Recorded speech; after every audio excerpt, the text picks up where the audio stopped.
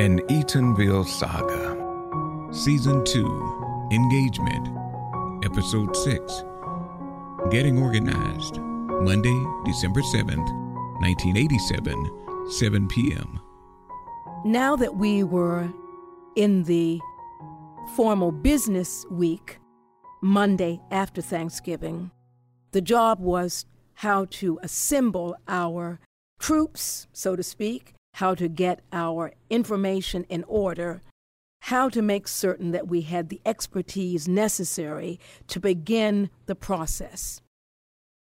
And our process was really going to be to work within the system.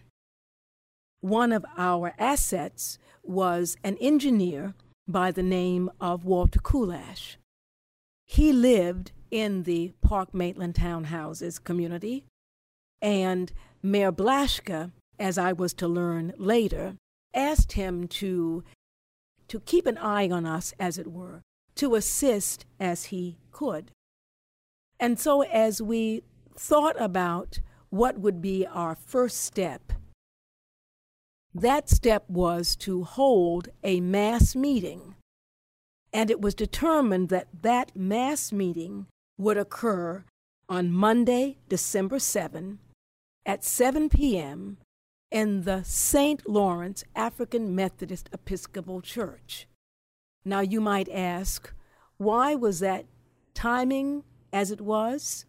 And why did it happen that we were going to meet at the St. Lawrence AME Church? Early on, the citizens of Maitland recognized that they needed to hitch their wagon to Eatonville because some of them actually did understand the origins of Eatonville's historic character. You may remember in an earlier season, we talked about the rise of Eatonville, about its founding. Historically, there was a natural connection between Maitland and Eatonville.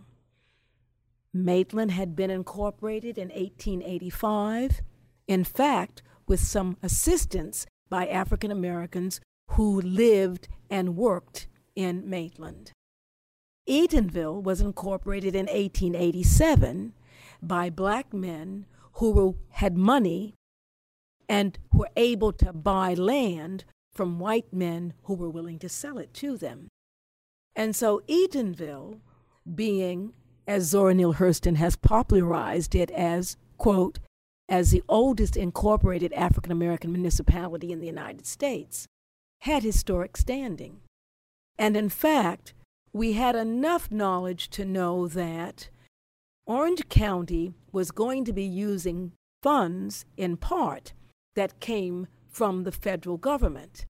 And because that was the case, what was in place here were historic preservation guidelines that said, even if you had not the designation at the time, if you were eligible for the designation, there really was a kind of process that needed to be involved.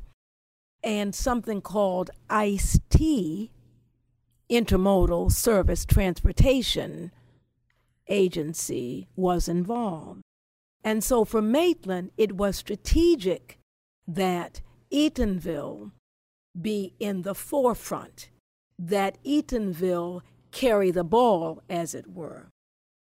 And because the St. Lawrence African Methodist Episcopal Church was the oldest congregation in Eatonville, in fact, the land for the church had been donated by Lewis Lawrence, a Utica, New York philanthropist, hence the name St. Lawrence, that this was the appropriate place to hold the meeting. So we were going to get ready for Monday, December 7 at 7 p.m. But in order to get ready, certain work had to be done. And dear audience, would you believe that on Sunday night, December 6, I was in the Maitland City Hall, unattended, making copies. Maitland officials authorized my being there. The door was opened. I was left. Instructions were, give us a call on the theory when you're done. And so there, presenting as I do, and I can only assume that some research had been done about me, there alone I prepared for the December 7 meeting. End of episode 6.